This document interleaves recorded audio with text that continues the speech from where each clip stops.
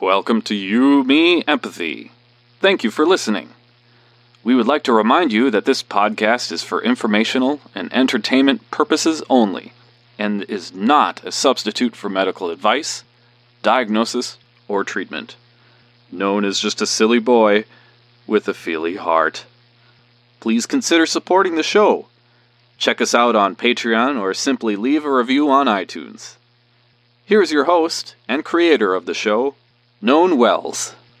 Hello, feely humans. Welcome to You, Me, Empathy. My name's Known Wells, and I created this podcast called You, Me, Empathy, and it's about empathy. It's about vulnerability. It's about creating safe spaces for people to be who they are, to be who they are and to explore who they are, to look inward and emotional wayfind, which is to be curious about our emotions, to be curious about our feelings, and to think about them, and to wonder about them, and to look back at our childhood and to kind of explore it all, because I feel like that's what we need to do to be better humans, to be better feely humans, to better connect with each other, to create better relationships, to grow, to learn, and all that good stuff that comes with life on this pale, awe-inspiring pale blue dot. Thank you for being here. I love you guys. So today's episode is episode 75. I'm chatting with my friend and author, Amanda Stern. We explore Amanda's experience growing up with an undiagnosed panic disorder, anxiety in children. We talk about death a lot, which is Amanda's doing. And we also talk about Amanda's book, Little Panic, which everyone should read. I read it. It's lovely. It's beautiful. It's a memoir that Amanda wrote about her growing up with an undiagnosed panic disorder and anxiety. And it's really quite hilarious and heartbreaking. And you should read it. And guess what?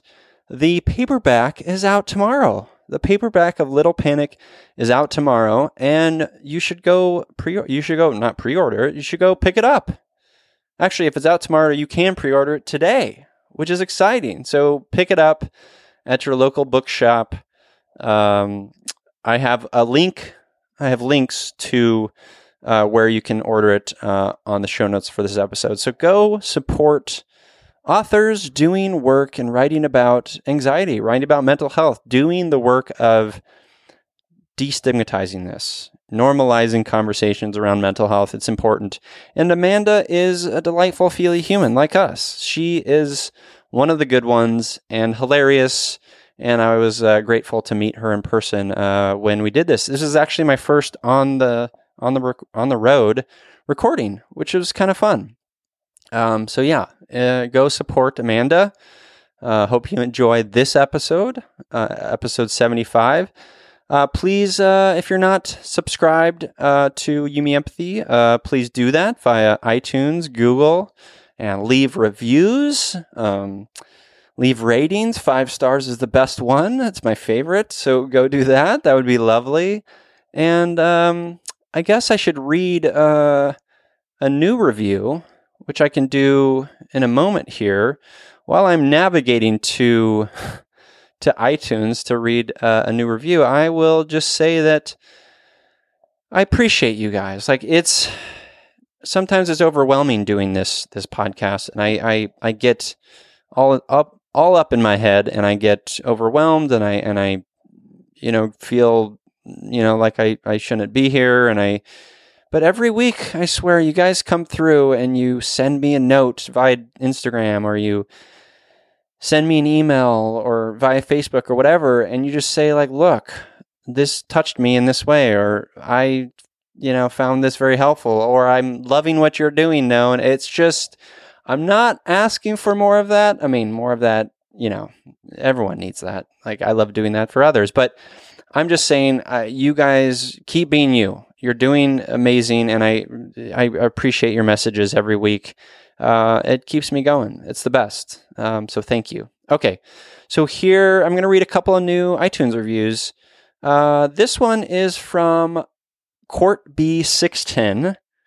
Court, I'm assuming that's a woman, but who knows? That's probably not a fair assumption. They wrote, In It Together, 5 stars. Quote, I'm so happy Yumi Empathy is here for all of us to share in our mental health journeys and to remember we are not alone, end quote. Thanks, Court B610.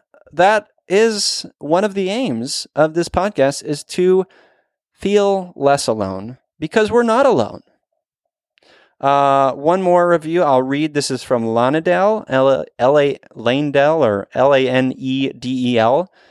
Thank you is the subject line, 5 stars. Quote, known, thank you. You and your courageous work came to me at exactly the right time and has made me feel less isolated on my journey, end quote. Well, thank you, Lanedel, or Lanedel. I'm sorry if I'm mispronouncing that. Thank you. I mean, it warms my heart to know that it's helped you in your mental health journey.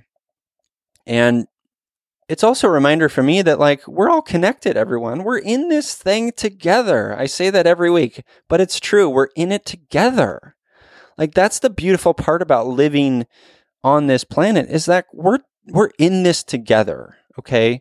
And it's easy to feel isolated. We do that to ourselves, but there's communities like this one. There's communities out there, beautiful communities that are supportive and just loving and kind and accepting and willing to meet you where you're at. So keep the hope alive.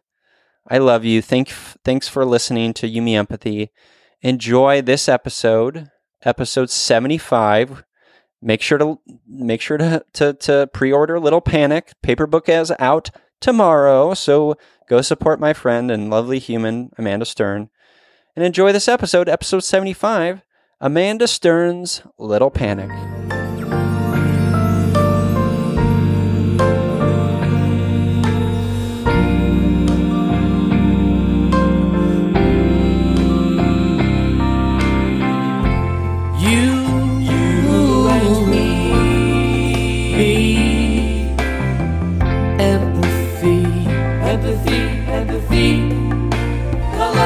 La la la la.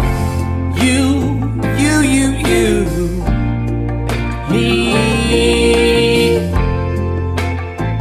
empathy. Yeah. La la la. Welcome to You, Me, Empathy, a podcast about exploring the struggles we face in our day-to-day lives as humans trying to get by on this wondrous and overwhelming pale blue dot. The intent of You, Me, Empathy is to talk openly, without judgment, about our neuroses, our mental illnesses, our shared anxieties and worries, to create a dialogue that is vulnerable and deeply human and empathetic, and to share that dialogue with others to inspire emotional and cognitive collaboration and insight, so we can, hand in hand, break down the stigma that make us feel shame and guilt for struggling, for feeling our feelings, for being feely humans. Yumi Empathy is a safe, friendly space designed to inspire the beauty in each of us. Today, I've taken my first on-the-road Yumi Empathy recording to LA to share space with native New Yorker, mental health advocate, human companion to a doggo named Busy, and author of the simultaneously delightful and heartbreaking memoir, Little Panic, Amanda Stern. Hello. Hello. How's it going? It's going really well. I'm here in this beautiful home, first on-the-road recording. I feel anxious. I feel excited. I am excited to meet you in person for the first time. Hello. Hello. Right back at you. All of the same things. Good. Well, as I mentioned in the introduction, listeners, Amanda has written this beautiful book that I am not quite done yet with. Okay. I've no got judgment. 50 pages or so, although I'm listening to the audiobook. Okay. About the audiobook and the hardcover. Yeah. You don't mess. I know. I don't mess around. But it's beautiful and it's lovely. And if you've ever experienced any sort of anxiety in your life, it's a book you should absolutely pick up and read, because it'll hit you right in the core. Before we get into Amanda's story and the book, we always start off with an emotional check-in. How's the day going? How's the week been? The week has been good. I flew here, which is one of my least favorite activities. There was intense turbulence over the Rockies, and they did not tell me that was going to happen. The pilot did not communicate with me. They should do that. I agree with you. So they didn't, and it didn't stop, and I burst into tears. And I turned to the guy next to me and I said, I'm freaking out. And he looked at me and said, so? Whoa. Yeah. What a response that is. I know. So I killed him. As one should. Yeah. So I sat next to a dead guy for the rest of the flight. So that was a little off-putting in the middle of a anxiety moment. But I made it through. I didn't die. How did you make it through? So it was a battle. It was a battle between what I know and what I'm used to doing. What I'm used to doing is following the anxiety. Sure. Like the reflexive response. Yeah. But I've been going around to a lot of schools and talking to kids about anxiety and what to do in situations like that. And I just thought, okay, what do I tell the kids? What do I tell the kids? So I thought of what I tell the kids, and I thought, okay, turbulence is just going over potholes in the sky. And, I love that. And then I did deep breathing, and I thought, if you die, you die. Like there's really nothing I can do. Yeah. There's nothing I can do about it. I'm not going to just enjoy it while it's happening, but I'm also not going to be terrified that I'm about to die when I don't know if that's going to happen. And if it does, there's nothing I can do. There really isn't anything. No. Yeah. No, that's great. I mean, breathing definitely helps me for sure. Breathing is where it's at. But obviously the response from that gentleman sitting next to you, not the right response. No. No empathy there. None. Not. And then I looked over because he was sitting with his partner and he was holding her hand. So she was clearly so upset. his empathy cup was already filled. I mean, elsewhere. Right. Or it was not a cup. It was like a thimble. It was a thimble. Yeah. It was like a gravy boat. You're giving him or a lot plate. of credit. Maybe it was a plate that just only filled up like a centimeter, and then I don't know. Yeah, no, maybe a thimble's right. I think it was, or like a Coke nail. A Coke nail. There you go. Yeah. That works. Yeah, like an '80s Coke nail of empathy. I like that. Yeah. And then the rest of the week has been good. I'm getting sick, so I'm fighting something, which is never fun because I also have that thing where I'm like, oh, I'm getting sick. What if I never get better? Do you get sick a lot? I do. So I was listening to another podcast you were on, and you were sick for that. Yeah. Was that other people? I think so, yeah. I coughed like 75 times in that interview. I do. I get sick when I'm anxious. And so I was, I did an interview last night at the library with Otessa Moshfegh. And I was really excited about it, but I was also incredibly anxious about it. Yeah. And when a big anxiety like that is on the horizon, my thought process goes like this. I hope I don't get sick. I hope I have the energy. If I get sick, I won't have the energy. And then I think about getting sick so much, I get sick. Sure. So I sort of need to figure that out. But I do get sick when I'm really, really overwhelmed. And anytime I meet like a guy and I feel, I mean, this happens so rarely at this point, but I feel like, ooh, you are someone to get excited about. Yeah. And romantically, he feels the same about me. When we start dating, I get sick. Yeah. There's just like so much going on, the build up. Yeah.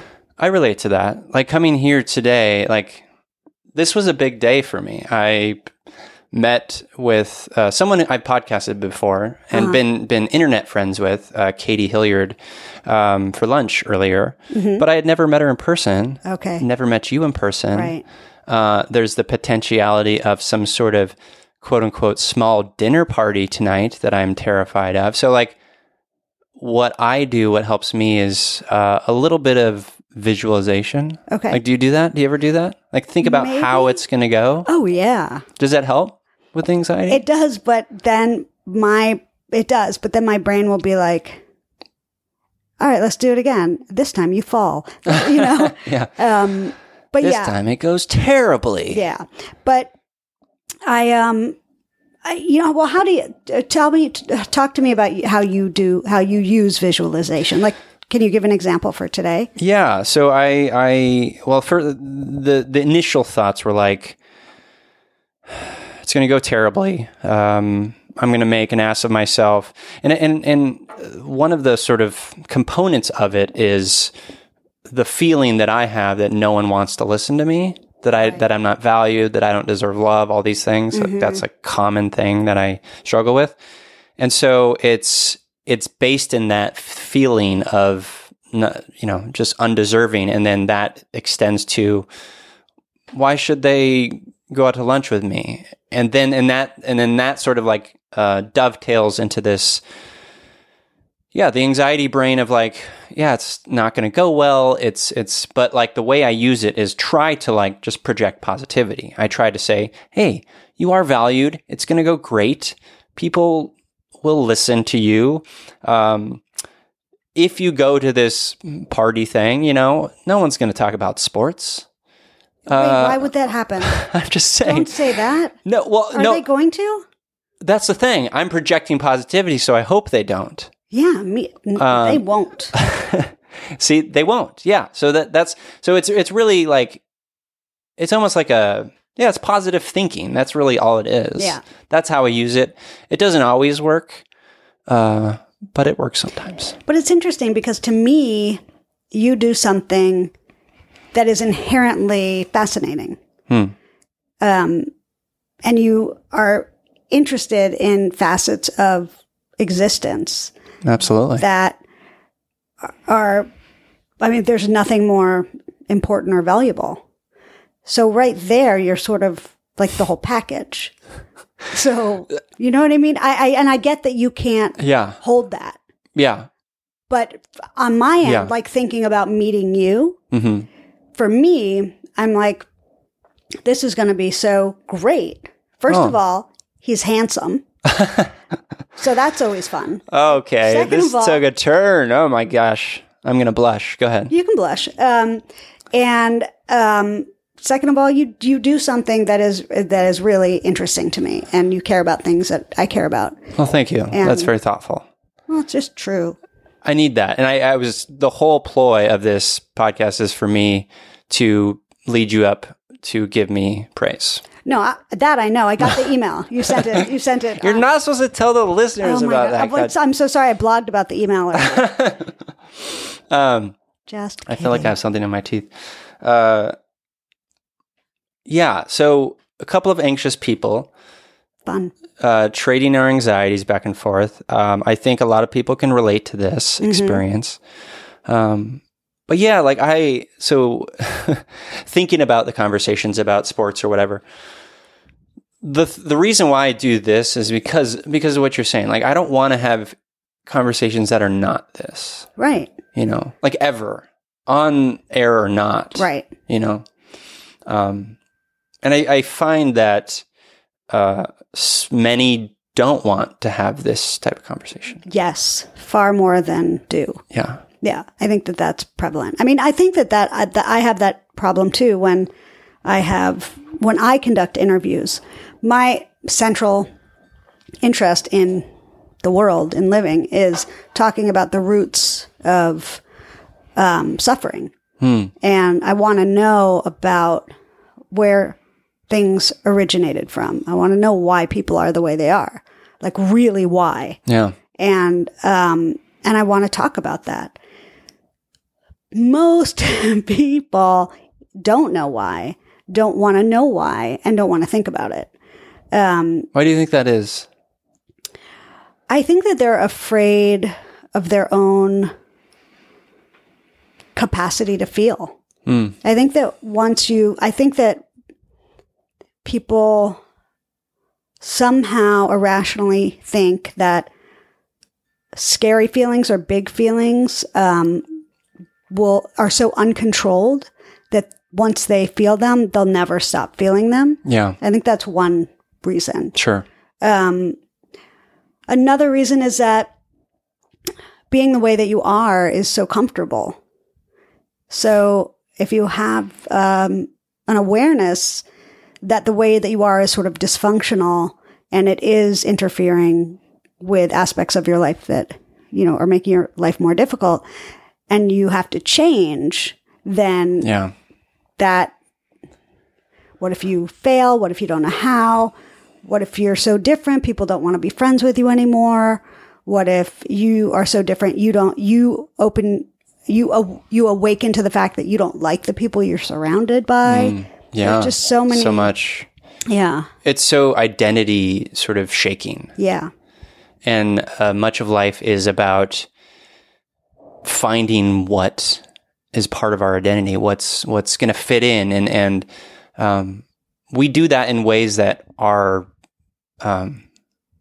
real. We do that in a lot of ways that are just like based in that are false, that aren't really coming from like the core parts of ourselves, and we build that up, and then, like you're saying, like we experience things that give us anxiety or whatever, that's shaking that foundation, because this foundation isn't strong at all, really. Right.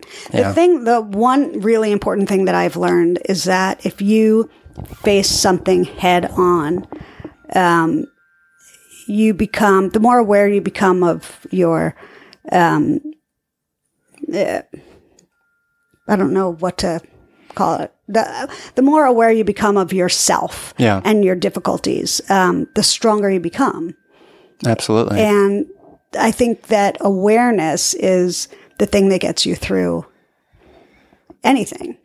It allows us to connect with others. It allows us to grow with others. Right. And I feel have the most meaningful experiences of living. Right.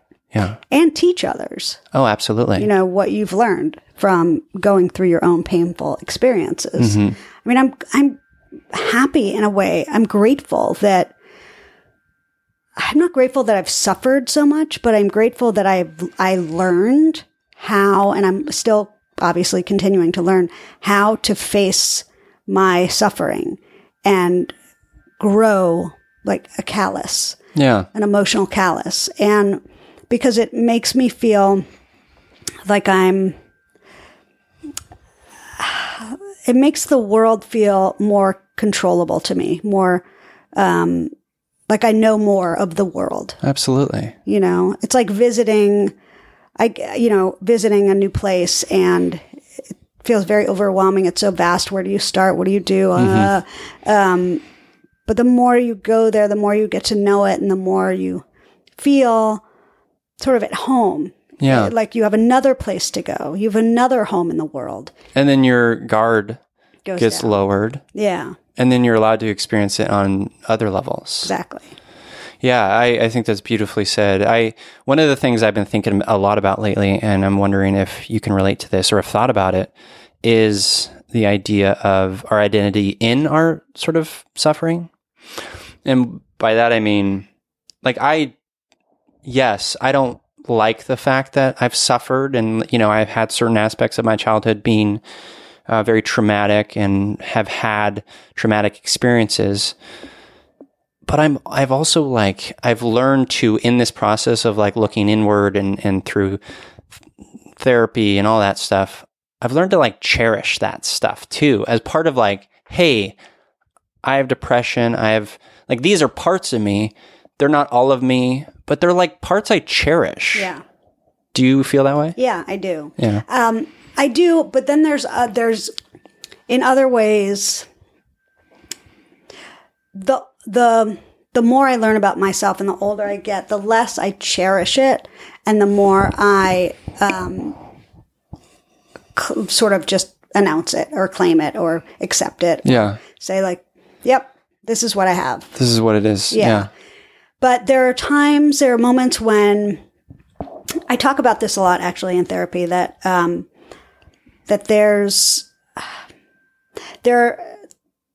a danger of often feeling more comfortable being, quote unquote, the defective one in your family. Sure. Or the black sheep. Yeah. Or, the identity that you grew up with sometimes it's hard. It's not just hard to get rid of it. Sometimes we don't want to. Well, it's almost like you because it can be limiting yourself. Right. You have to first see it and also break free of it. Right. And then look back at it. Right. But the breaking free of it can be really difficult because it's sometimes so familiar to be that person. Oh, 100%. You know, it's like I grew up feeling disabled in all these ways. And as I get older and older, and I'm getting extremely old. You're very old. I know. It's I'm actually a cadaver. Yeah. Yeah. It's amazing that I'm. I don't know how a cadaver has anxiety, but I don't you've either. been able to achieve this. Yeah. Well, I'm You're special a medical cadaver. marvel. I am. I'm a special cadaver. It's the name of my band now. The band that I will form after this podcast ends.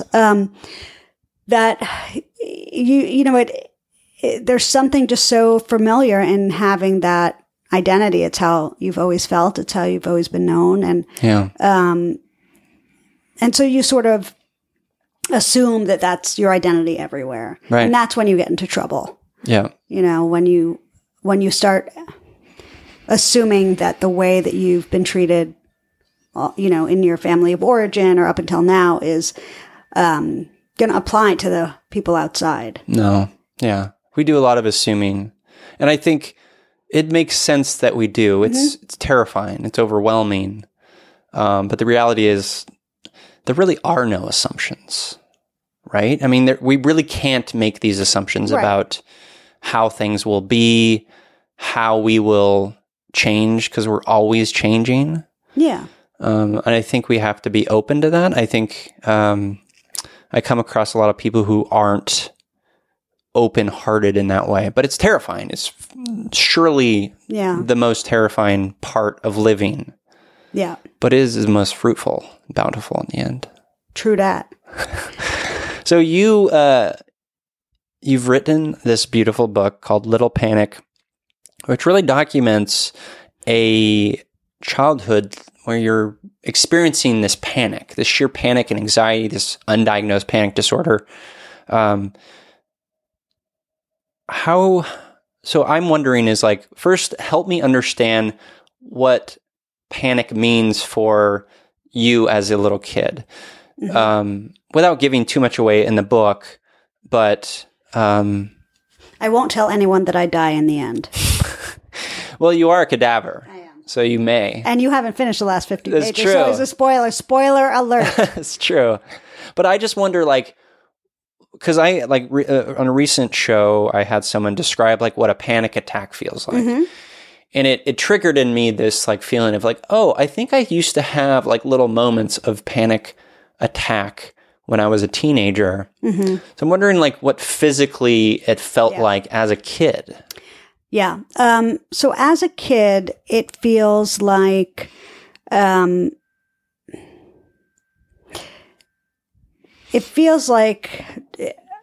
you're encased in a very thick, vibrating dread. Oh. And that it's like a clamp. And it sort of clamps you in place. And it's also, you can feel it on the inside of you as sort of, it's like it's not mist because it's heavier, but it's like heavy mist on the dread as heavy mist on the inside of you, like, you know, inflating you. Yeah. And you feel unable to move. Because if you move, the fear, the dread is that, I mean, there are many aspects of the dread, but one is that if you move, you're going to like jostle something and set off a cascade of events that will kill you. And it feels like you're somehow moving towards death. And there's also a sense of, there was a sense that I was always pushing back against the feeling I was being dragged toward the end. Something bad. Yeah, death. You were thinking of death. Oh, yes. Yeah. Or I guess it was death, but it was more like being swallowed up by It was like I had a visual of tarry black quicksand. And that's what I was being dragged towards. And that it wanted to, it was pulling me by my ankles and it was going to drown me.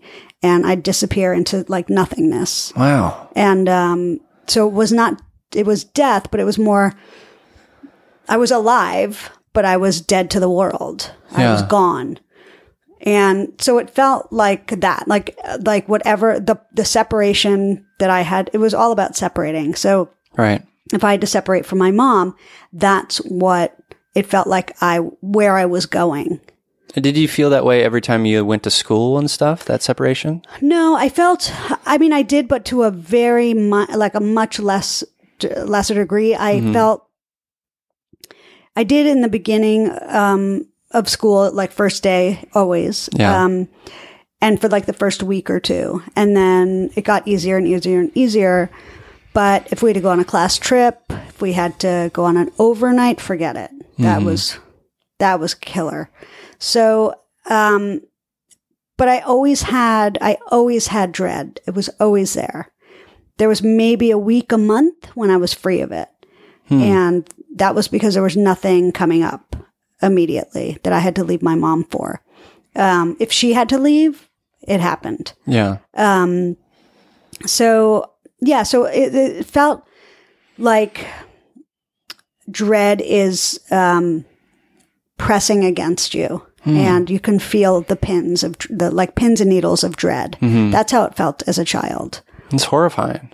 Oh yeah, it was the worst. I mean, it was truly the worst. And when I was writing the book, part of what was so painful for me writing the book was I had to relive my childhood panic in order to write about it. Right. And I, as a grown-up adult, was afraid that if I dropped into one of those panic attacks as a child, into my childhood panic attacks, that it would re-trigger it and that they would start happening again. That was the fear. Yeah. Did that happen? No. But but they were so overwhelmed. They were scarier to me than panic attacks are now because I know what they are now. Sure. And I didn't then. Yeah. I mean, just reading it, like I had to put it down a number of times because it was hard to read. Yeah, I've heard that. Yeah. I mean, it's overwhelming. It's like the way you describe the panic, the way you describe just the feeling of dread. And like, I felt like my heart was breaking and it was hard to read at times. Yeah. You know, what's funny is that, this is a really tamed version. Yeah. I kept on saying to my editor, it's not reflective enough of what it was really like. I got to put more in. She was like, please, no more. She was like, I'm on page 2 and I'm already anxious. And I was like, man, really? Just from that? And she was like, yes. So I had to, take out certain things so that I didn't overwhelm the reader. But to me, it felt like I was doing a disservice to my kid self because it wasn't the whole picture. It wasn't the whole picture. Yeah. It was just part of the picture. But I guess, when you have to translate it into a book, you have to think of the reader. Goddamn readers. Goddamn readers. I mean, do you feel like you want to get more of it out? Like the more heavy duty stuff in some capacity? No. I feel like I did get it out. Yeah. And I feel like I go around and I talk to schools a lot, and I feel like that's really healing for me. Absolutely. Talking to kids. Yeah. And being like, listen, I'm telling you everything I wish I had known. And I'm telling you, what your parents are doing wrong and how to talk to them about this. And I'm requesting to talk to your parents, having a separate assembly. And, that's really healing. That's got to be pretty emotional too. Was it? I mean, so let me project for a moment. Well, please. I'm in your position. I'm looking at these kids. I'm seeing myself in them. Like, oh, like the capacity for dread, or like, what if they, stumble upon this panic, this anxiety? What if, what if they're experiencing this? Like, how do I ensure that they don't experience the same? Well, so that part is overwhelming, but that happens at the very end when 99.9% of the kids who come up to me afterwards are girls. And that doesn't surprise me. 90% of them are weeping and begging me to help them. And how old are these kids? Heartbreaking. From 5 to seniors. Wow. I was in Canada and I had she was young. She was like 6 or 7. And her teacher brought her up to me afterwards, and she had been abandoned by her mom. Her mom was a drug addict, and she was convinced that she was the reason that her mom left. So I talked with her after, and that, things like that are heartbreaking. They're really difficult, and I take on too much in a way that I are you a pretty empathetic person? It's unhealthy, I think, how empathetic I am. We could take it too far. Fine. Yeah. I almost did. I was like, I am coming home with you. I wanted to I'll adopt you. Touch. Yeah. I get it. Literally gone there. I thought, like, I will take. How many of you are there? I have a very small apartment, but we can make it work. We'll make it work. Yeah. Yeah, it can be Miss Hannigan. I'll be your Miss Hannigan. Yeah. Yeah. Totally. Wasn't she awful? She was awful. Yeah. Yeah. She gave them cold mush. I think she did more than that. She did. She was awful. Let's not go there. I You don't weren't. wanna be her. You're just a beautiful cadaver. I am a beautiful cadaver. But I really feel for these kids, and it breaks my heart. And I don't know, I'm still learning how to deal with walking away from them. And when I was in Canada, I remember leaving one school. I took 5 kids needed attention. And so I was talking to them, and I was like, what's your name? What's your name? What's your name? What's your name? So I left. After I left, my host, and I was like, okay, Sierra, 7th grade, Brittany, 4th grade, Stevie, 9th grade. And all these kids, they need someone. So we have to call a counselor. They didn't like the counselor. They don't want to talk to the counselor. They don't like any teachers. They don't want to talk to the teachers. Oh, wow. We have to find them an adult to talk to. Yeah. And the host that was showing me around was like, you can't do this. You can't take this on. Right. And I was like, but I can't walk away. I can't. Knowing that they don't have anyone to go to. Right. Yeah. So it's just hard. It is. I would really struggle hard. With that too. Yeah. Now, when you were, the part that's like so heartbreaking for me is anyone experiencing suffering and not knowing what to do with it, not knowing what it is, not having the language, not having the emotional intelligence. Yeah. Did you feel like things were wrong? Like at what point were you able to like try to voice it in some way? I mean, obviously you didn't find the language until later, but like as a child, like how did that sort of voicing of pain come out to your mom and your family? Well, since I was, very, very young, I'd say, well, no, starting from like 2 or 3, I don't remember this, but apparently I acted out like in school and before I had to go to my dad's, or when I came home, came back from my dad's, I was doing things that were calling attention to the fact that I was too young to be leaving my mom. Right. So I know that happened. But then when I was older, maybe 4 or 5, the Byrds. It's like we're doing, we're on Oprah, Soul Sessions or whatever her thing Soul Sunday? Yes. Yeah. Super Bowl Sunday? Super Bowl Soul Sundays. Super Bowl Soul Sundays with Oprah. I listened to one the other day actually, and I was like, are there birds in my house? But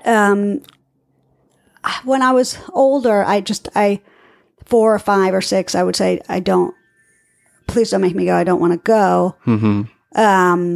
And then I would get there and I'd call home crying hysterically and say, you have to come get me. I can't do it. I can't do it. So that was how I verbalized it. Yeah.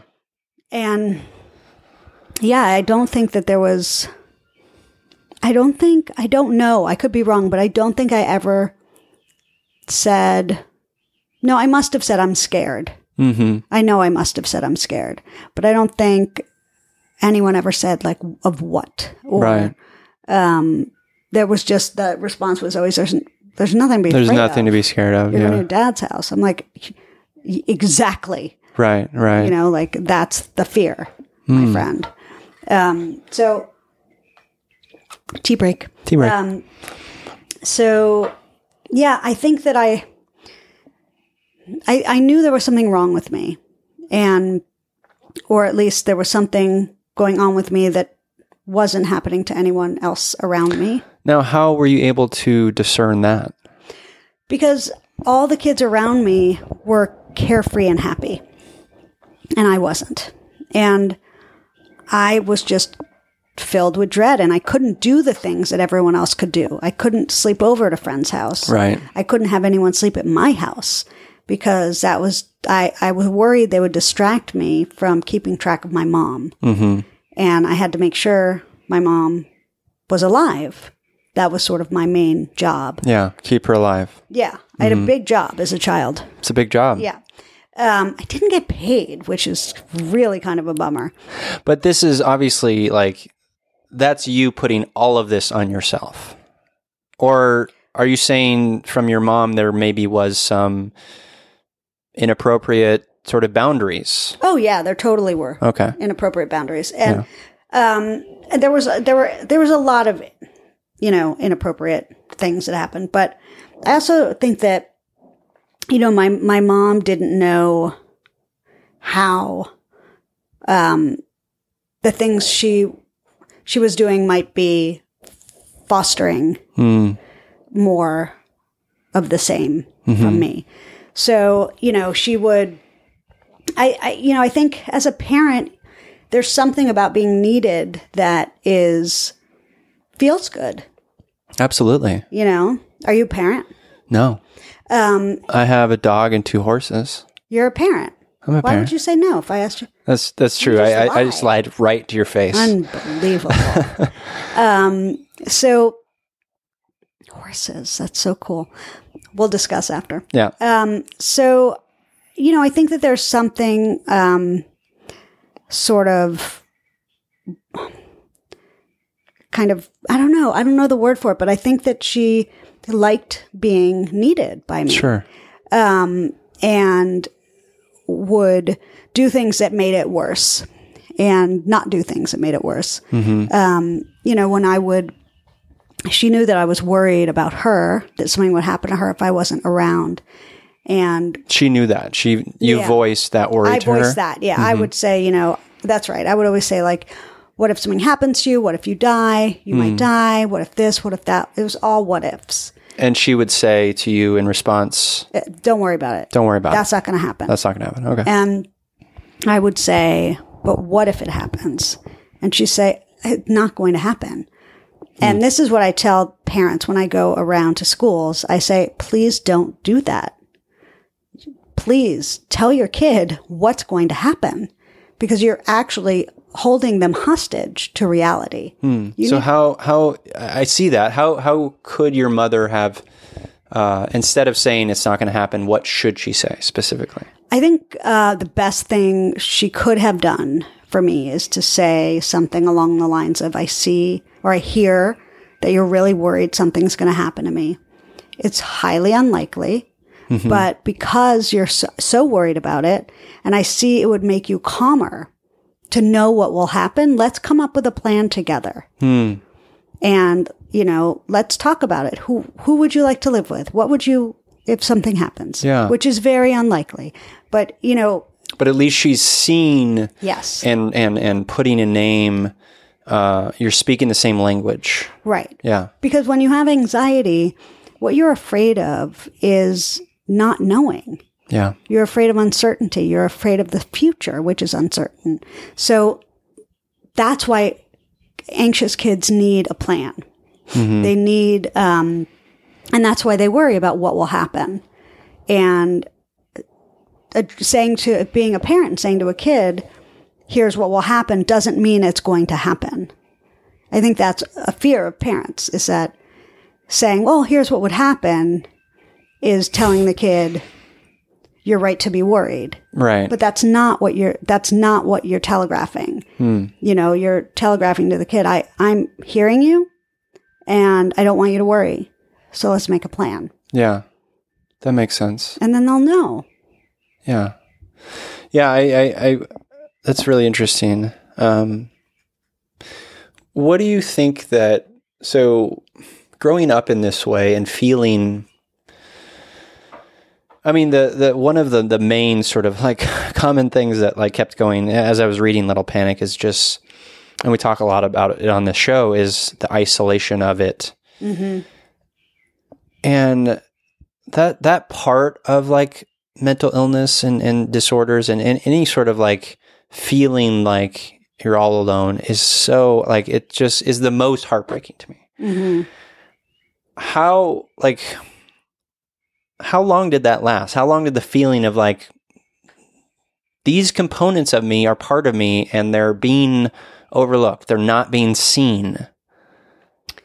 I mean, till last year, I don't know. I mean, like really, there are still times I feel that way. Yeah. You know, my parents haven't changed the way that they respond to me, even after reading the book. So I've had to make my own changes in order to, you know, to handle that and deal with that. But, you know, I have pockets of time where I feel really isolated. But I don't know. I don't know if it actually ever stops. I think it peters out and then some residue is left, you know, and it pops up. And that's hard for me to accept. Okay. As an answer. Okay. But also just as a reality. Because I feel like what you're talking about is creating modes of emotional learning and language to connect with each other. Whether it be adults or children. Right. And I feel like in the adult, you know, and child case, there's a lot of learning to be doing on the parent side, right? On the adult side. Right. Why isn't that being done? I feel like there's a lot more learning to be done, and then we not have these situations. Well, I 100% agree. I mean, with that's you. why you're talking to these parents and Right. kids, of course. But like, I don't want you to feel isolated. I don't want to feel isolated. Yeah, I don't want that either. How do we feel less isolated? By doing exactly what you're doing. Like, you're doing really important work. This is how you feel less isolated. You go around and this is how you change the conversation. You know, you talk to people one person at a time. Yeah. And, I think that's the only way to do it, is to be really open about your own suffering and, you know, make talking about it, commonplace. Because I don't understand when it became or how it became something that we're ashamed of. We're human beings. This is what we are. This is who we are. Human condition. Yeah. It makes no sense to me. Yeah. It really doesn't. It's illogical. So the shame is, you know, from people who are so out of touch. They're never going to change. Yeah. There will always be those. Yeah. But there'll be less and less of those. Yeah. I think. I think it's getting better. Oh, it's definitely getting better. Yeah. I mean, I think one day we will be long dead. I mean, you're dead already. I'm dead already. I like to mention death as often as possible. This is apparently. clear. Yeah. You are a New Yorker. That's true. Yeah. But I think there was one interview that commented on how much I talked about death. Do you think about death a lot? All the time. Like in fear, or is just this sort of thing that pops up? In fear and as this thing that pops up. Okay. There are times when I'm like, okay, let's just think about it and not be afraid. Let's just, well, what do I think is going to happen? What do I think it'll be like? And the reason that I know why I think about death all the time. Okay. And it's because I have separation anxiety. Right. And so my fears about dying are, I mean, they make no sense because I don't believe in heaven and I don't believe that we remain who we are and that we, have a consciousness. Is it just dead, done? Well, I don't know if it's not dead done because your atoms don't die. Okay. So we're recycled. Yeah.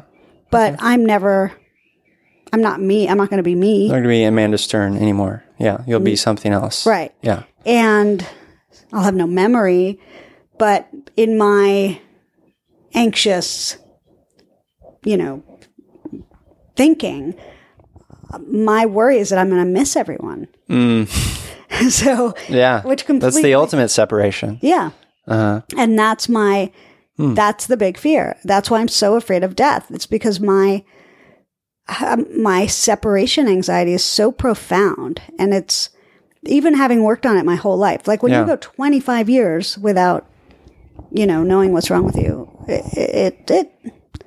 it forms you. Like, that's my core identity.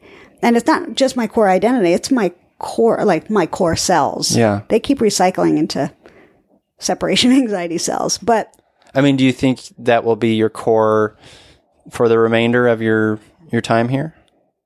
I hope not. In LA. Oh, yes. On Earth. That was funny. That was actually legitimately. Sometimes things are so funny you can't laugh. Yeah. That was one of them. I really, really hope not. Yeah. I work so hard on it. But how do you work on it? I mean, obviously you write about it, you speak about it. Are you in therapy? Are you doing other? I know. I just have to ask. I mean, I was literally born with a therapist. I was assigned one, upon conception. Yes, I'm in therapy. What was the question? How am I going to get over this? Well, I just asked, how do I face it? Yeah, facing the reality that like this will potentially be a part of you for the remainder. I think it's like exposure therapy in a way. The more you do it, the better you get at separating. Okay. And so, I am much, much better. There were times, and I would not have admitted what I'm about to admit like 10 years ago. Okay. But there were times, I couldn't have gone to Canada, for instance. I couldn't have done that, alone. Because you'd be leaving your friends behind, your family, etc. Yeah, it was leaving New York, and I don't know, I had this fear that every time I left New York when I was in my 20s and even into my 30s, I would have panic attacks. And that stopped around, I did something when I was 31 or 32, like 45 years ago when I was 31 or 32. I left, I was dating someone who was cast in the Cirque du Soleil's European tour. Oh, wow. Of a show called Saltimbanco. And he asked me to go with him. And I was like, are you out of your mind? Like, I'm sorry, leave New York, go to Europe and live there? And I decided, 9/11 had just happened. Mm-hmm. And I decided I was going to, I had been doing things that had scared me for a while. Yeah. Like what kinds of things? Well, I had terrible stage fright. So I would go on stage. At the happy ending reading, Yes, but before that. Okay. I was a professional comic in my 20s. And I had a show with Mark Maron, actually. Wow. And it was a comedy show. It was live on stage. And, sorry. Don't be sorry. Well, I am. Good. Well, take it. So I used to like throw up before I would go on stage. I couldn't have anyone talk to me or look at me. Mm-hmm. And so I would isolate myself, and then I would go on stage and I would be fine once I was on. But I didn't want to be afraid of things like that. Most people vomiting before stage would be like, nah, that's not for me. Yeah, I know. Do you have a pretty strong will? Yes, I have a very strong will. Yeah. And probably a strong will to create things. Yes. And, sorry, I'm moving it away because I'm feeling burpy. No worries. So, yeah, I mean, I think my paradox is that I'm a person with a panic disorder who is also a performer. And that's difficult because I want to do things that my panic doesn't want to let me do. Mm-hmm. And the only way to do the things that I want to do is to face the fear. So I've been doing that since I was 25. Mm-hmm. And it started with the stage stuff. And you did some acting as well, right? I did. I threw up before that too. In high school, I was a playwright, and I wrote a play that was produced off Broadway, and I was one of the actors in it. Yeah. And I was in the bathroom throwing up before that. Oh God, that was awful. And throwing up is the worst. It really is so unpleasant. Yeah, it's really bad. I hate it. So I want to shift real quick because one of the things that like struck me about your story is Need a cough drop. Is that okay? Of course. Is you talk a lot about relationships in it. There's a lot of relationships happening, when you're a kid and as an adult.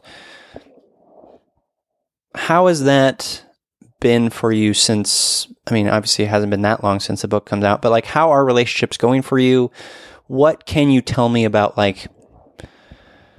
because here's where I'm getting at, or maybe I'll preface it with this. Relationships are hard, right? Like so hard. But what makes them a little better is what we're talking about, is this openness, this vulnerability, this willing to see people where they are, meet them where they are, accept them. What have you learned in your sort of relationships and how has that been as you are today, living in the world? I have learned that that there are not a lot of men in New York who are feely humans. Yeah. And it's tough. Would you ever leave New York? I would. Yeah. I would. I don't know where I would go. I really like this house that I'm in right now. It's a beautiful house. Yeah. So I don't know. It's not mine, but I would take this house. We could, 2v1, we could take them down. Yeah. Yeah. See, that the dog already loves us. That was a sports reference. Really? 2v1. I was like, what's that? What's that? Oh, that is. Yeah. I guess that is. But then I played soccer for 25 years. Oh, not for that long. I got a soccer scholarship in college and all that. Yeah, I played for a long time. Was it a scam like Felicity Huffman? No, it wasn't a scam. Pretty sure. I'm pretty sure, yeah. All right, so I can't talk and have this cough drop. You got a cough drop for that one episode too. I know. God, it's ridiculous. It's not. It's adorable. It isn't? It is. Thank you. Yeah. See, some people think sickness is adorable. Mom. So relationships. I'm really, the men in New York are not really for me. At least the ones that I've met. It's funny. A lot of the men who I go on dates with, who I meet on like, OkCupid or whatever, Sure. show up and they're not straight. It's really interesting. Either they're not straight or they have this affect that is not sexy to me. Got it. And I don't know what that is. I think it might be a sort of pretension, like trying to be pretentious, but it's gone wrong. Yeah. I don't know. It's strange, but I'm not alone in this. Interesting. Other women have said the same things. I was on a date with someone recently in a restaurant that I go to all the time. Not for dinner. You never go on a date. Never eat dinner on a date. Okay. That's a pro tip, listeners. Yeah. Just go one drink. Drink. Okay. One drink and then make it short and sweet and leave. So one drink, and I know the people at the restaurant bar, and he went to the bathroom, and the waitress who I know came over to me and she goes, "Why is your date gay?" And I was like, I don't know. But interesting. Yeah, it's interesting. It's fascinating. Yeah. So that happens. But another thing that happened recently was another date I went on. The guy had shown up and he had read my book, which I found really awkward. Okay. Why? Because I hadn't told him I wrote one. Oh, okay. But he knew your name. Well, he knew my first name. Okay. Interesting. And he had done a little research. And that's fine if you do that. Just don't tell me. Okay. Especially on a first date, maybe. Yeah, it's a little much. So, okay. I don't know. I really haven't. I've gone on a lot of dates in the past couple of years, but I've not had like a long-term relationship in a long time since, weirdly enough, Javier. Javier, yeah. Which is not really his name, but I figured. But Javier is still in my life. Okay.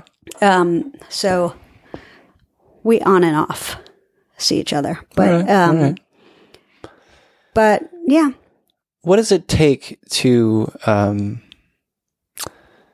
in your mind, what does it take to create that sort of meaningful connection with another human? Well, for me, the most important thing is that I'm not judged for my anxiety, and that the person I'm with doesn't misinterpret my anxiety for negativity or complaining. That's done a lot. Oh my God. It's astonishing. Yeah. So that's really important. I need to be with someone who is authentic, who is willing, and whose main interest and goal in life is to evolve and grow, and to have their partner evolve and grow, and to push each other towards the better, wider, bigger, larger selves that they could be. That's the most important thing to me. And sexiness. But yeah, I mean, if we're not growing, we're just stagnant. We're dying, really. Yeah. And we're already dying, so you might as well grow. Yeah. So yeah, I'm just not really interested in anything false. I'm not interested in people who are resistant to looking at themselves, who don't believe in therapy, or who scoff at reading a book that might help them or introduce them to ways of some insight, growing, new perspective. Yeah. It boggles my mind that humans like that exist. Yeah, don't move to New York. I wasn't planning on it. Yeah. I did live in New York for 2 years after college. How did that go for you? In 2004 and between 2004 and 2006. Yeah. It was fine. Yeah. I went without any job, and I just wanted like a new sort of adventure, and got a job selling insurance for a couple of months. It was terrible. So I quit my job, and then I had a couple $1,000 in savings. So I just kind of romped around the city and went on adventures and wrote a lot. And that sounds nice. Yeah, it was good. Yeah. And then are you from here? Yeah. I was born in the Central Coast of California, San Luis Obispo area. Oh, yeah. Yeah. That's where my mom lives. You know how I know San Luis, whatever it's San called? Luis Obispo? Yeah. You say it for me. You know how I know it? Because I really wanted a Women's March T-shirt. And I ordered one on the internets, and all of the internets. I ordered one, and I wanted the New York one. And they sent me the Women's March San Luis Obispo T-shirt. Oh, that's funny. What is this? And it was for a child. Oh, wow. So I was like, I'm flattered. Do you think I'm 2 to 5 years old? Are you? Well, no, but I weighed myself because anytime I see a scale, I get on it because why not? Sure. And I'm 0.0 pounds, and I was flattered by that. Okay. Yeah. Well, there you go. Yeah. So I was, I flattered by random odd things. Yeah. Anyway, that's how I know of San Luis Obispo. It's a beautiful city. Yeah? It's right on the coast. It's right off the 101. It's very agriculture, a lot of wine. It's beautiful. Oh, that's nice. My mom has like a few hundred acres of just untouched land. It's nice. Wow. Yeah. That's really nice. It's great. Maybe I'll move there. I don't know why did we get on that? Oh, New York, I think we got that. Yeah. Yeah, New York. And we were talking about relationships. Yeah, so the thing about this show is that like I was raised around a very violent man. Oh. And I learned to basically just shut down. Yeah. So that's like my go-to, like shut down emotionally, right? And I've had to learn to like break free of that. Yeah. But it's so like the things that we learn in childhood are so strong because it's just like that's when we're figuring out the world. Right. And but it really does take so much work and inward looking and therapy and these conversations to really have insight. And you really need to. Yeah. I mean, I almost died literally almost died because I that was like my mechanism to survival. To shut down. Yeah. Oh, man. And I didn't and in that, I wasn't developing the emotional tools to know what was happening, Is your father still alive? He is. Are you? No. Yeah. No. Good. That's good. Yeah. It was a period. I had given him many chances, like in my late teens, early 20s, and he just kind of continued to just break my heart. And I was like, nope. So the last maybe 10 years, we really haven't had any interaction or conversations or relationship. Yeah. Do you have siblings? Mm-hmm. Do they have relationships with you?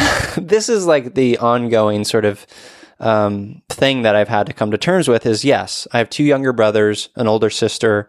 One of my younger brothers, who was a guest on the show, has schizophrenia. Uh-huh. They all do have relationships with him.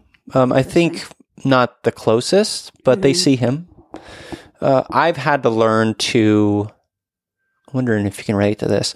I've had to learn to accept, to use my friend Katie, who I saw earlier today, her words, to give them the dignity of their own experience.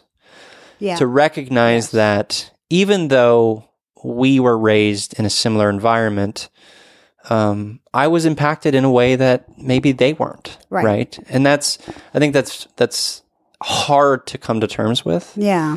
'Cause you're like, at a certain point you're like, why can't they see my trauma? Right. Why can't they see that? Well, is it true that they don't see that?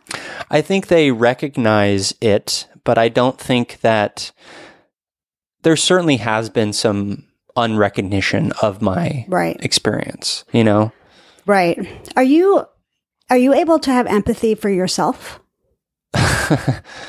Well, I mentioned earlier in our conversation that the sort of one of my core underpinnings is feeling like I don't deserve love. Right. And I think that I'm still working on it in therapy, but I think that is a component of having narcissistic parents. Mm-hmm. Parents who, less so my mom, but certainly my father, it was about his vision, how I served his vision, right? Right. That's very identity stripping, right? Mm-hmm. And so whenever like as a nearly 38-year-old, whenever I'm experiencing something that could be perceived as a joyful experience where I'm happy, my sort of inner dialogue was like, people are seeing you experience joy. You don't deserve joy. Shut down. Right. And it's only like after that experience where I was like, oh shit, I did that. Like my wife Jessica has to like call it out. She's like, you did this thing. I was like, oh really? Yeah. It's crazy. It's not crazy. It's just, it's hardwired into you. It is, yeah. Crazy is not the right word and the wrong word. Yeah. I mean, it's practice. It's practice. It's scary practice. Yeah. Because if you feel joy, if you let yourself feel joy, there's something attached to that, I think, for you, that like you'll get in trouble for that or something bad will happen. I'm expressing my my identity, right? I'm taking my identity and it's going to be in the face of my father. It doesn't matter. Or whatever. Right. Yeah. Yeah, that's hard. The moment that I there was some joyful moments in my later teens, like with my father, where I was able to, and I think I've been able to do this ever since, to be as antagonistic as possible. Be as combative and anti-authoritarian as possible. Right. Where because he's very like hoity-toity. He's very like, he's a successful businessman now.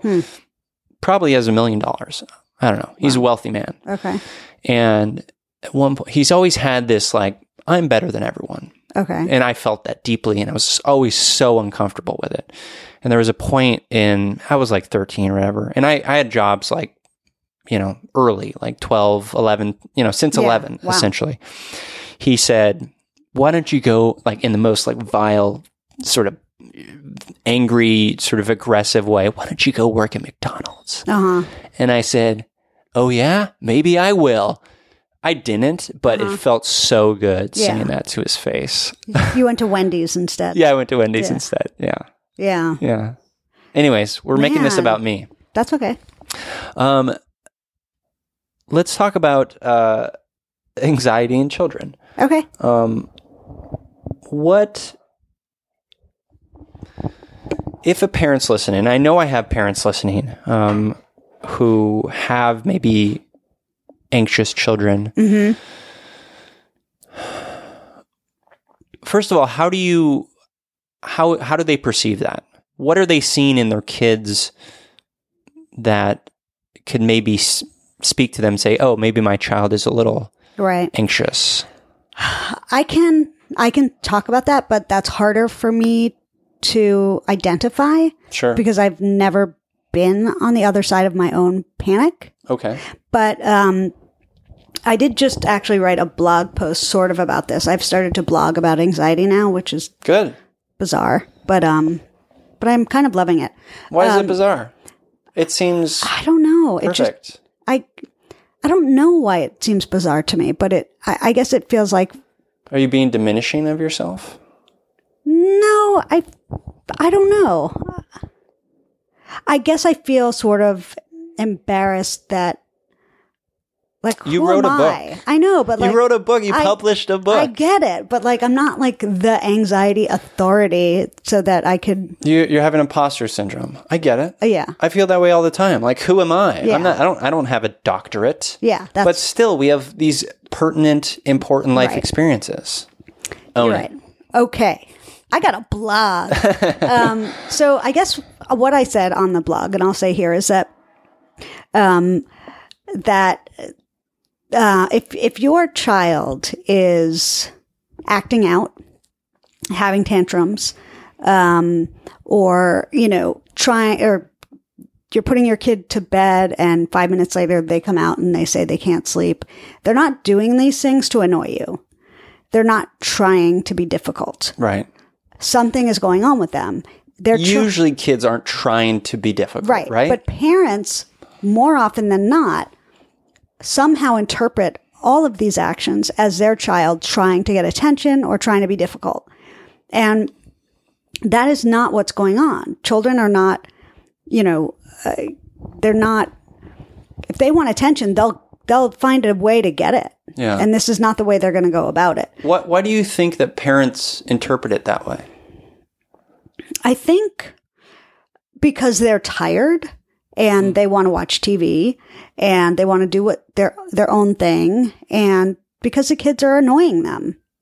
Sure. So I think that they confuse feeling annoyed or feeling like I don't want to spend the time dealing with this. They're making it about them. Right. Yeah. But kids don't have the language to communicate with their parents about what's going on. So it's up to the parents to learn to speak the kid's language. Mm-hmm. You need to learn how your kid is expressing the feelings that he can't articulate. And I think that it's a good idea for parents to read books about parenting. Yeah. And about kids who have negative thinking, kids who have negative thinking, and kids who are really self-critical are kids who are either depressed or have anxiety. Yeah. And those are two really big tells. Another big tell is skin picking, nail biting, any sort of self-grooming habit is anxiety or OCD or, Did you used to do that? Yeah. Well, what I still bite my fingers, but I would dig my nails into my skin until I bled. That's what I would do. So that's like a self-violence. Yeah. Because you were raised to your punishment was violence. Yeah. So that's how you then punish yourself. Right. Yeah. So I bit my fingernails, but I would tear things up all the time. I still do it. And any napkin I see, shred it up. Any straw wrapper, shred it up. Interesting. Tearing up paper, tearing up anything. So I did a lot of that, but I was also just very self-critical. I was really, really insecure and just so disgusted with myself and thought I wasn't worth anything or worthy of this. I thought I was really dumb. Like that type of thing is a huge tell.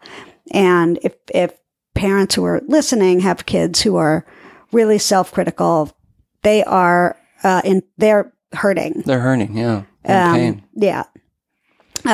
So I think that, parents need to just buy a book, They're great. There's Tamara Chansky is an amazing author. She writes books about negative thinking in kids. She has a book called Freeing Your Child from Anxiety, which I love. I read parenting books and I don't have kids. You have a kid? Come on. I'm sorry. I'm so sorry. You called me out on the same thing. I know, but she's like, she has no issues. Yeah. She's perfect. That's true. I have no traumatized kids. Yeah. I have, what did I say? Did I say it's Tamar Chansky. I was conflating the filmmaker Tamara Jenkins. Oh, okay. So it's Tamar Chansky. Yeah, got it. So there's Tamar Chansky, then there's Dawn Hubner, who has books called like Outsmarting Worry and she has a lot of anxiety books. Okay. But those are good places to start. Okay, cool.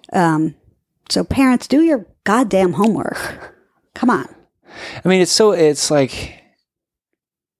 those books can give you the tools, but the chasm between the pain of your kid and that kid's lack of ability to process that pain or vocalize it and Right. explain that pain to the parents is huge. Yeah.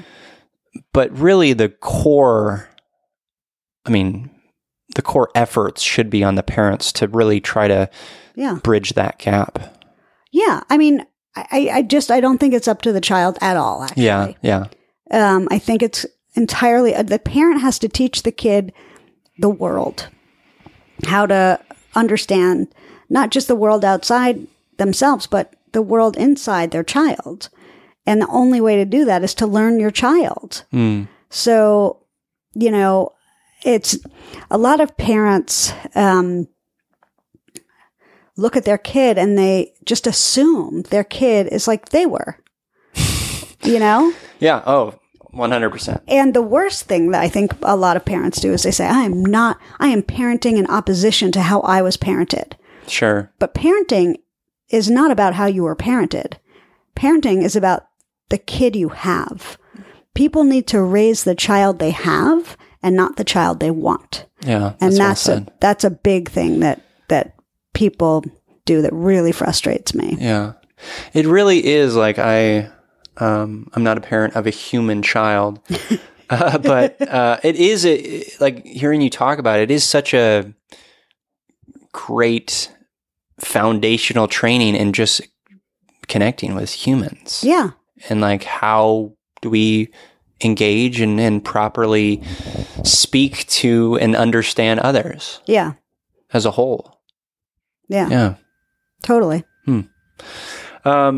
We can start wrapping up, but I do want to, you're part of an organization called Bring Change to Mind. Yes. Thank you for mentioning it. Absolutely. Can you tell me more about that? Yeah, they're amazing. So Your best buds, Glenn Close. So my best friend, Glenn Close, and my other best friend, Oprah, it has nothing to do with it. But so Glenn Close and her sister, Jessie Close, started an organization called Bring Change to Mind. And Jessie is bipolar, and her son, Kalen Pick, has schizoaffective disorder. And so they started a foundation or an organization to eradicate the stigma of mental illness by talking about it. Perfect. In schools and to each other. And so they have PSAs, but they have a really interesting peer-to-peer school group where... Oh, amazing. Yeah, where they have... a school can apply to be part of it, and they get a packet and $500 to start their peer group. And they just pick a teacher that they like and to oversee it and run it. And then it's for kids to talk about mental illness openly. That's amazing. Yeah. And kids are really into it. We're starting a field office in New York, and we're going to bring it to schools in New York. They're based in San Francisco. Okay. And it's just an amazing organization. I'm an advisor and I love working with them. I do some blog posts for them too, but they've sent me to one school. They're going to send me around to a couple of other places, but, yeah, they're awesome. I think everyone should know about them. That's so cool. Yeah. Yeah. It just warms my heart to see these types of organizations in the world Yeah. doing that kind of work. Amazing. Yeah, they're great. I love them. And how did you become to be an advisor? So I'm a little bit ballsy, and I decided. Did you vomit before? No, Okay. because I was in the privacy of my own home. Okay. So I got a little ballsy with my book, and I thought, I really want the publishing industry is not aligned with the mental illness community, and I really wanted this book to reach people outside of the traditional. Hold on, I'm going to cough. Literary world. Yeah. Yeah, I get it. Coming back in a sec. Yeah, go ahead. And so I started reaching out to places that interested me. And I just sent an email, like through their portal, through their contact us, and told them about my book and who I was, and they asked for a copy, sent it to them. They read it. They said, can we have a conversation on the phone? I said, holy shit. Yes, so we did. And they were like, we love your book, and this is really interesting. We'd like to try a couple of things out. And it just sort of grew from there. I sent my book to Tamar Chansky, who I really, really respect. She read it. She wrote me. We're doing an event together. Amazing. Yeah. Same with Don Huebner. I'm just doing it. Yeah. Yeah. Absolutely. That's amazing. Yeah. I mean, that's kind of what you have to do when you write a book and you want to get it into people's hands, yeah, right? Yeah. So I'm just reaching out directly to the therapeutic community and saying, do you want this? That's awesome. It's funny because a lot of the people I've done that to have written me back and said, I don't understand. Do you want a blurb? Do you want, I'm like, I don't want, I'm not asking you for anything. Yeah. I just want to know, do you want this or not? And they're like, oh, I've never gotten an email like this before. It's really funny. That's interesting. So I highly recommend it. Okay. Yeah. How has the book done? Well, what's your done in what sense? Copies sold, yeah, that type of stuff. Pretty good. Yeah? Pretty well. Yeah. Great. It's I don't know what the number is now, but it's getting up there. When the paperback is out soon. May 14th. Yeah. Nice. Yeah, I know that people are happy with the amount of books sold, so that makes me happy. And I purchased 2, so. So then, great. So I'm up to 6. Yeah, and the publishers are really happy with that number, with 6. Good. They've never seen anything like it. That's amazing. Yeah. Wow, Like, look at you. This has moved. Again, a marvel. A marvel. Yeah. Yeah. I love it. Yeah. Well, let's wrap up. We always wrap up the show talking about empathy heroes. Oh, okay. I thought maybe we were going to sing. We can sing. No, you want to please sing? don't make me sing. No. Let's sing. What's your favorite song? No, I can't sing. I can't sing either. Really? But I also have a cough a little bit. What's my favorite song? That's an interesting question. What's your, do you listen to music when you're anxious?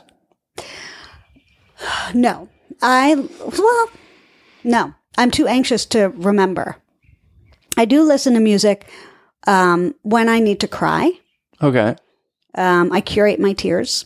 So what are you listening to? Like Elliott Smith, the Smiths? Oh, really a lot of, it's only women, essentially. But those are... Fiona Apple. That's a good one. But no, I have like a playlist, Okay. like a crying playlist. Nice. And the one song I can remember off the top of my head is Sinead O'Connor has a song called "This Is to Mother You," and it is a heartbreaker. Oof. What an amazing singer she was. She Is. dead? No, I don't think she's You dead. just killed her. What is happening here? I'm sorry. It's just all this death talk I know. I'm is sorry. really That's informative to me. That's on me. Yeah. But there is this. There's this 2 little singers, sisters that I've loved since they were little. Their names are Lennon and Maisie. And Lennon has a song called "Just Like Everybody Else." I think that's what it's called. Okay. That makes me cry, Oh, and so I listen to that a lot. I gotta check that out. Yeah, it's great. Nice. We'll play it in the car when you drive me to Gelson's. Okay, sounds good. And I'll sob. But all right, so empathy heroes. Yeah, so this is the part of the show where we just mention someone in our lives that we know personally. Even it could be a character from a book. Okay. Someone who's just a great empathy type person. I'll go first to give you a moment to think about it. Lately, I've been just reading quotes from authors I like, and this is kind of a longer quote, but I really love it. Okay. It's from Catherine Dunn from Geek Love. Oh, yeah. She says, quote, "It is, I suppose, the common grief of children at having to protect their parents from reality. It is bitter for the young to see what awful innocence adults grow into, that terrible vulnerability that must be sheltered from the rodent mire of childhood. Can we blame the child for resenting the fantasy of largeness, big soft arms and deep voices in the dark saying, quote, 'Tell Papa, tell Mama, and we'll make it right.' The child screaming in the refuge senses how feeble a shelter the twig hut of grown-up awareness is. They claim strength, these parents, and complete sanctuary. The weeping earth itself knows how desperate is the child's need for exactly that sanctuary, how deep and sticky is the darkness of childhood, how rigid the blades of infant evil, which is unadulterated, unrestrained by the convenient cushions of age and its civilizing anesthesia. And that's a quote from Catherine Dunn from the book Geek Love. I just thought it was beautifully said and very much in line with what we're talking about today. Have you read any Catherine Dunn? I haven't, no. She's great. You should check her out. She also wrote... the circus book. The circus book, yeah. Oh, is that Geek Love? No. She wrote a book about boxing, and then there's... I thought there was a book about circus something. Anyways, she's great. How about you? Who's your empathy hero? Well, let me think. I have mentioned her many times during this interview, but I'm going to name... Can I name two? Absolutely. So I don't know them. I mean, I've emailed with one. But I'm going to name two authors who write about anxiety, and I don't know if they suffer from it. I'm actually kind of certain that they don't. And the way that they empathize with the anxious plight is remarkable and astonishing. I've never read anything like I've never read anything like this, that they help me put my finger on so much that I couldn't ever name or articulate. So Tamar Chansky is one of my two empathy heroes. The other one is Robert Leahy, who wrote The Worry Cure. And I just think that they're my anxiety heroes. And so now they are also my empathy heroes. Awesome. Yeah. Lovely. Well, listeners, I'll make sure to link their books in the show notes. Where can people connect with you, Amanda? Oh, amandastern.com. I have a contact information thing there, or a little box. And I have events. I also have an anxiety resources page that I add to. Not as often as I should, but I do add to it. Excellent. I have things for kids. I have things for adults. Nice. Yeah, it's awesome. Cool. And you might be one of my empathy heroes. It's true. Oh, well, that's thoughtful, and thank you. Well, but you do this amazing thing. So, we need people like you to be doing this. Thank you. You're blushing. I know it's hard for you. I get it. I get it. But you know what? Take it. I will, and I appreciate it. Thank you. Thank you. This was awesome. Yeah. Thank you for coming on the show. Thank you for having me and driving to LA. Of course. And to you listeners, I'm here, you're here. We're here together on this wayward, overwhelming, awe-inspiring pale blue dot. We have each other. It's you, me, empathy.